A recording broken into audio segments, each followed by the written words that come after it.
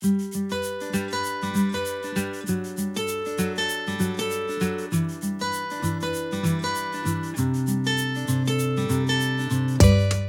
さんこんにちは。HAGiPODにようこそ。第6話は熊平美香さんに子どもたちを知るというテーマでお話を伺いました。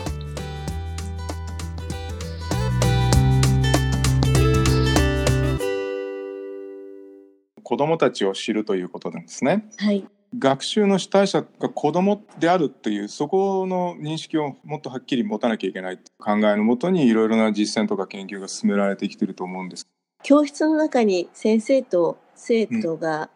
一緒にいるんですけども、それぞれがそこにいる理由がちょっと失われているのかなっていうふうに思っています。先生は、義務教育であれば決まったことを決まった時期に教えなければならないっていういろいろな制約の中で、それをこなすというか、これを責任持って子どもたちに届けるというのがミッションに一応なっていて、そして確実的な教育になっているわけなんですけれども、先生方がその授業をやったということと子どもたちにその学びが届いたかっていうのはイコールではないと思うんですね。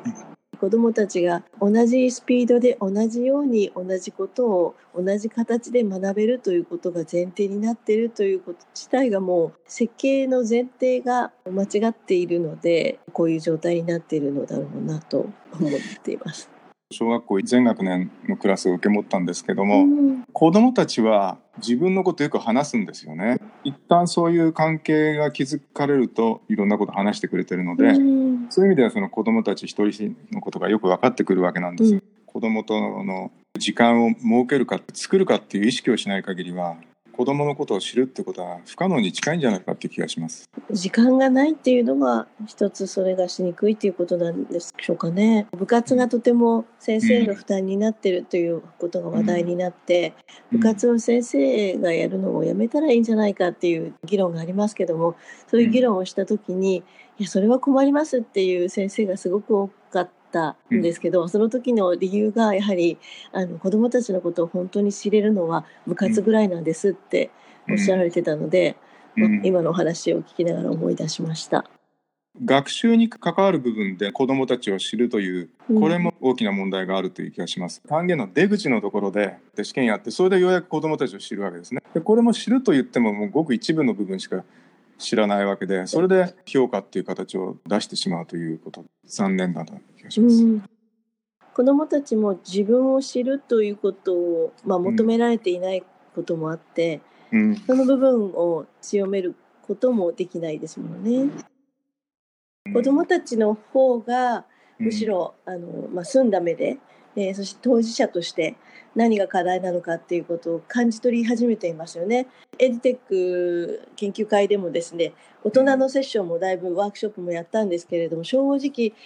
中高大の生徒さんが学生さんが集まられた時のセッションが一番良かったです。やっぱり提供者の目線っていう風になっていて、